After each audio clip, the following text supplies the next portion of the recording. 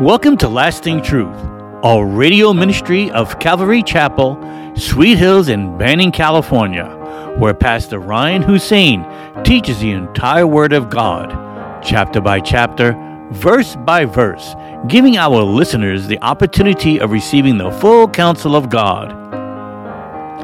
In today's program, we are studying the book of Luke, chapter 24. Here's Pastor Ryan. And it's no accident that it's they that will see him first. It's no accident because God rewards faithfulness. Throughout all the New Testament, time and again, be faithful to the Lord, serve the Lord. Pastors preach it, pastors teach it, Christians preach it, teach it, encourage it, do something for the Lord. Because he watches and he sees, like he's an equal opportunity God, but he sees those who don't want to do nothing. That's between you and God if that's you. But whoever wants to serve him, he rewards that faithfulness. You might be thinking to yourself, well, what can I do? What can I do? I serve God by being a good father, a good husband, the world, that's how they do the same things. We have to do something different. We do those things. Yes, those are good, but there's more to do. Join the prayer team. Help out in children's ministry. Help out in your church. What are the needs? Ask the leadership. Don't ask what you can do, what your country can do for you. Ask what you can do for your country. It's the same concept, but in the Christian concept, it's the same thing.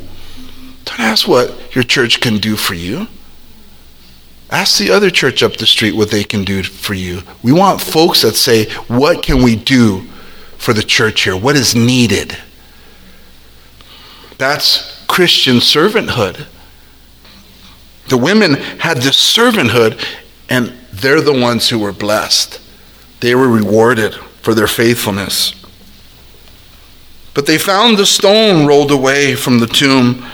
Then they went in and did not find the body of the Lord Jesus. And it happened, as they were greatly perplexed about this, that behold, two men stood by them in shiny garments. Then as they were afraid and bowed their faces to the earth, they said to them, why do you seek the living among the dead? He is not here, but is risen. Remember how he spoke to you when he was still in Galilee. The Son of Man must be delivered into the hands of sinful men and be crucified, and on the third day rise again. They were perplexed. They're the angels, and the one spoke. What did he say? Why do you seek the living amongst the dead? Oh, this statement moves me. Why do you seek the living amongst the dead?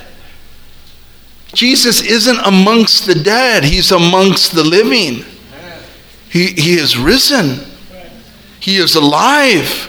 He's not in the tomb. His body's not cold and there and sealed up in the tomb, motionless. Jesus is on the move. I love that part in Narnia, C.S. Lewis and Aslan the lion, and the one thing they said often in that fictional story, but it was trying to teach kids about biblical principles, and Aslan kind of represents the Lord, and they would say often, Aslan is on the move. Jesus is on the move today. He's not in the tomb no more. He's not in there. He's gone. And I think many Christians are sitting around motionless as if they're in the tomb.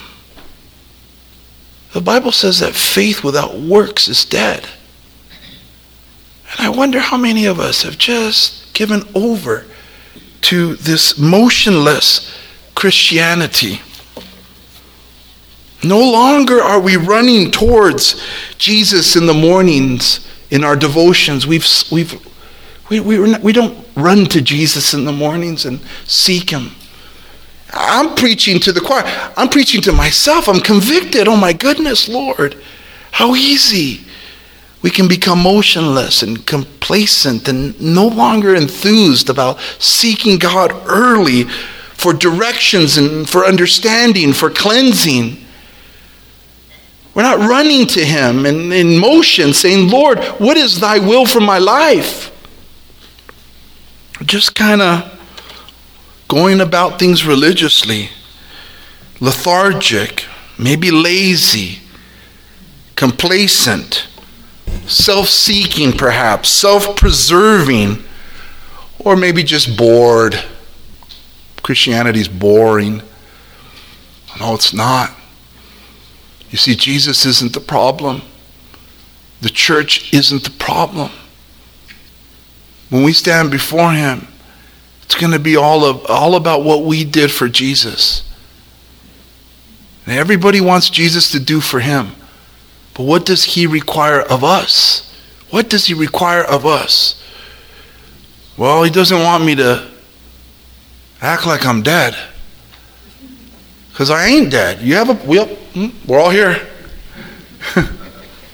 Pulse? Then move. Move at the level that you're at. If you're very old, move a little slower, but yet move. Pray for us. Be here. Get a ride. We're family. We should all help each other to get here to get the word. We should all help each other to get here to minister to one another. The ministry's right here. Right here. The world will see Jesus sent us, and he will send them our way. Why do you seek the living among the dead? In John 7, we read about Jesus standing up at that last great day of the feast, crying out to the people, if anyone thirsts, let him come to me and drink. He who believes in me, as the scripture has said, out of his heart will flow rivers of living water. Literally torrents. Torrents. Water's powerful. Powerful. But this he spoke concerning the Spirit, whom those believing in him would receive, for the Holy Spirit was not yet given because Jesus was not yet glorified. But Jesus has been glorified today. He was glorified. He came from the tomb, and he's about to pour out his Holy Spirit upon the church, and he has poured out his Spirit upon our church. But if anyone is thirsty, if anyone is slow of moving, or slow of heart, or slow of discernment, slow of understanding, slow in love, slow in enthusiasm, slow in zealousness, then you're thirsty. Go to him. If you draw near to Jesus, he will change you. He will give your and my weak body supernatural strength to get up and get a step in, to move. Jesus would say in Luke 11, verse 13, if you then, being evil, know how to give good gifts to your children, how much more will your heavenly Father give the Holy Spirit to those who ask him? Jesus says we have not because we ask not. The life of a Christian is this constant dependency on God, this constant, I need your Holy Spirit, I don't have the strength. I need your Holy Spirit, my body is weak. But the Spirit is willing. Help me.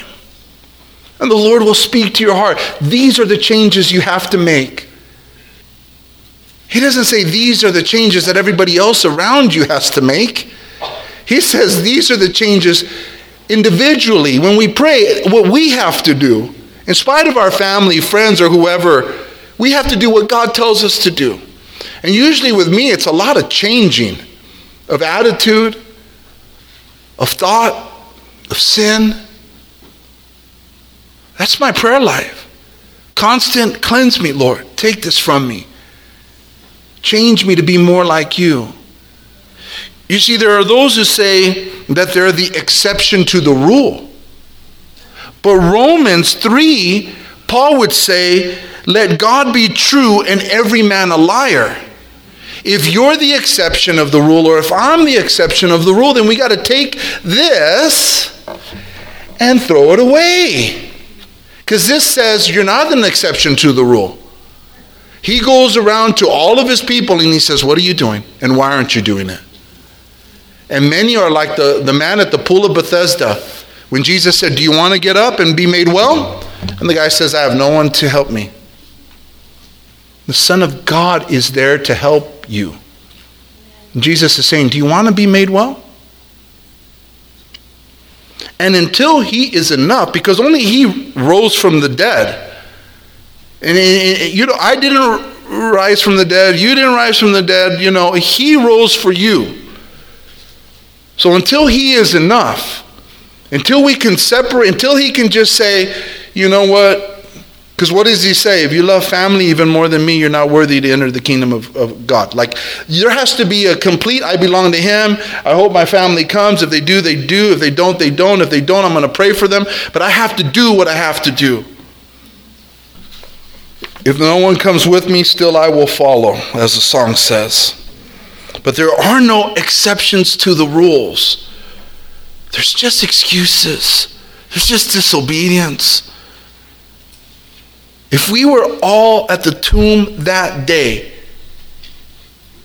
and Jesus showed up, resurrected, and said, "What's up?" All of us probably turn off our phones and follow him. Forever. Forever. It shouldn't be different today. He's a good God.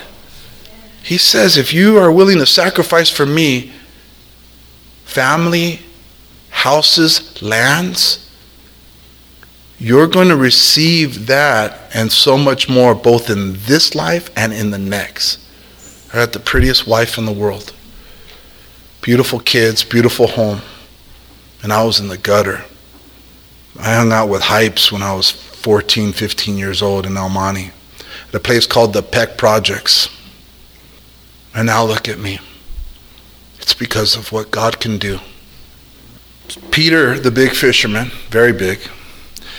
2 Peter chapter 1, he says, as his divine power has given to us all things that pertain to life and godliness, through the knowledge of him who called us by glory and virtue, by which we have been given, or has given to us exceedingly great and precious promises, that through these you may be partakers of the divine nature, having escaped the corruption that is in the world through lust. I mean, Peter says it all. You have all that you need in him, his divine nature, everything you need for life and godliness. That's why we can't say, everyone needs a break, everyone needs a vacation. I'm not talking about like God wants us to 24/7, handing out gospel tracts. I mean, he told the disciples, get away, let's rest. I'm talking about those who just rest for a living. I wouldn't laugh at them. I might want to, but I wouldn't laugh. We got a lot to cover, and we just started. And they remembered his words. Then they returned from the tomb and told all these things to the 11 and to all the rest. It was Mary Magdalene, Joanna, Mary the mother of James, and the other women with them, who told these things to the apostles, and their words seemed to them like idle tales, and they did not believe them. But Peter rose and ran to the tomb, and stooping down, he saw the linen cloths lying by themselves. Then he departed, marveling to himself at what had happened. We know that John tells us in his gospel that it was Peter and John that ran to the tomb, and John outran Peter. He let us know that he's a faster dude than him, and Peter went in though, ducked down really low as a big dude and didn't hit his head. He just was able to go in there and see that Jesus was not there.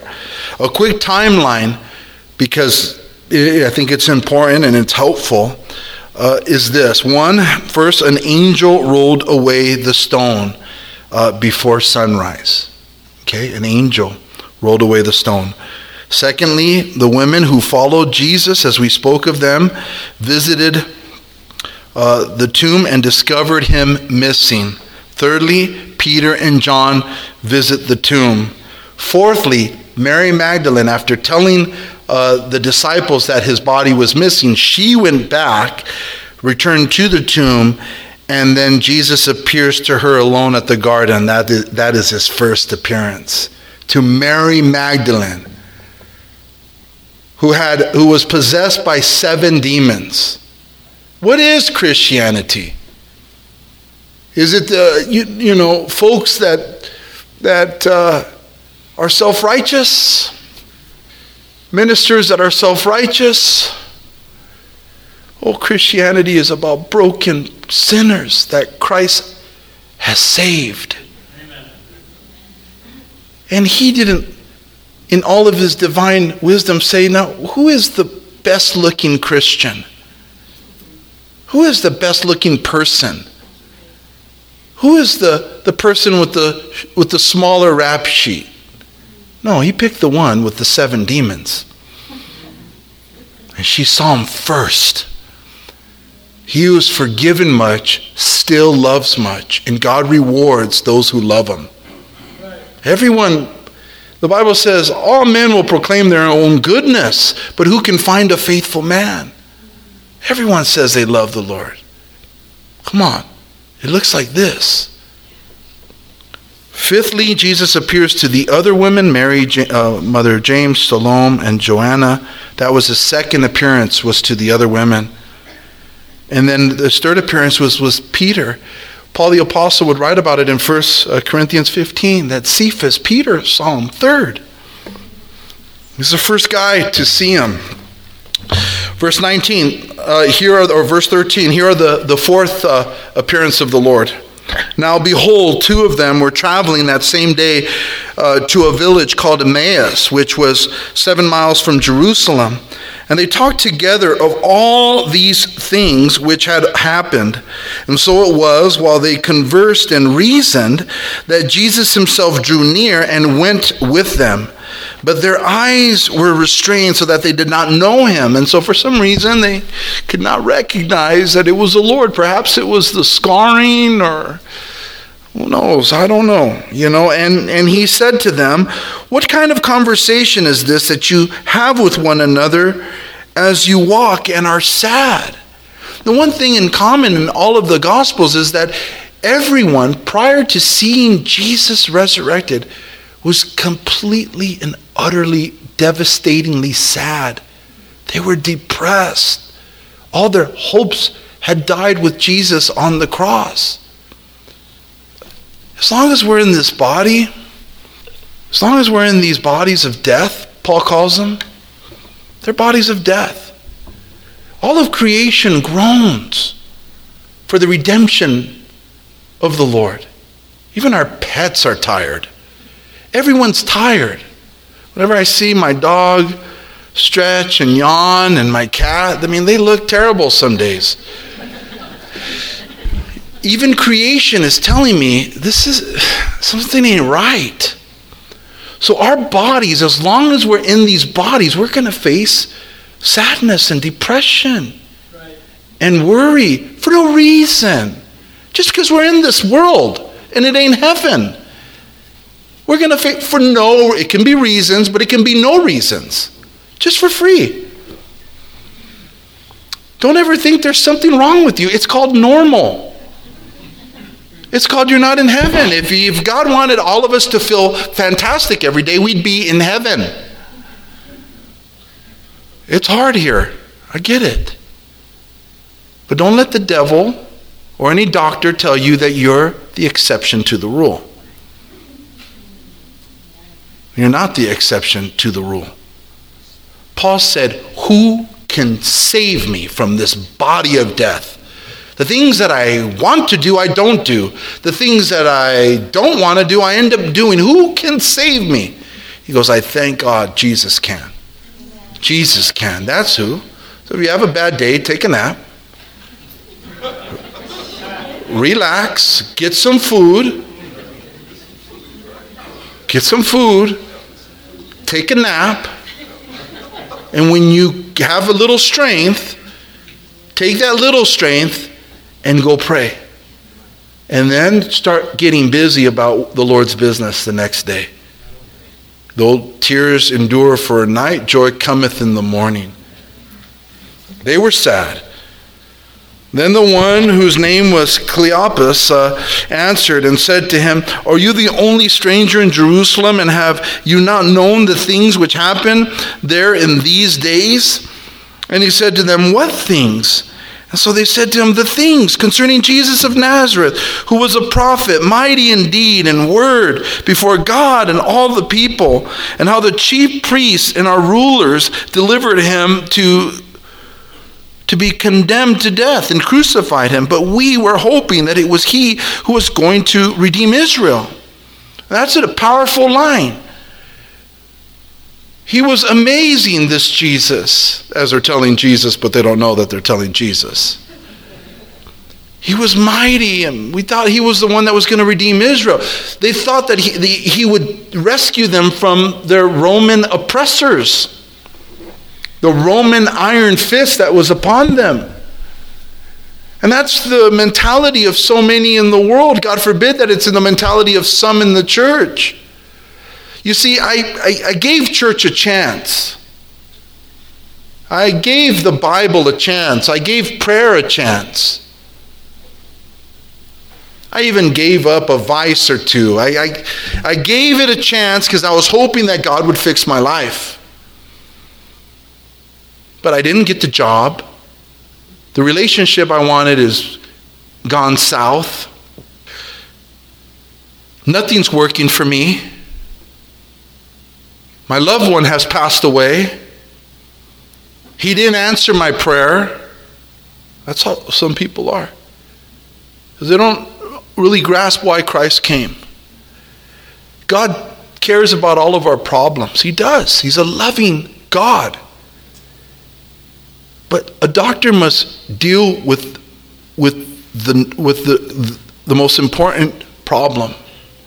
And the most important problem for every person is the sin of self-worship.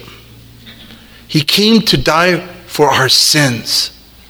Everything else comes in its time. But if you do not feel that your greatest need has been that Christ forgive you for your sins, I'm praying for you because you're in trouble. He did not come to be Santa Claus and to fix everything in your life. He came to fix you. And I pray that you get to the place where you acknowledge that you're nothing without him, that you are disgusting without him, that you're not good without him, that you might come to him and receive his forgiveness and his grace and his mercy. And then you'll follow him to the ends of the earth, because it isn't about stuff. We all have loved ones.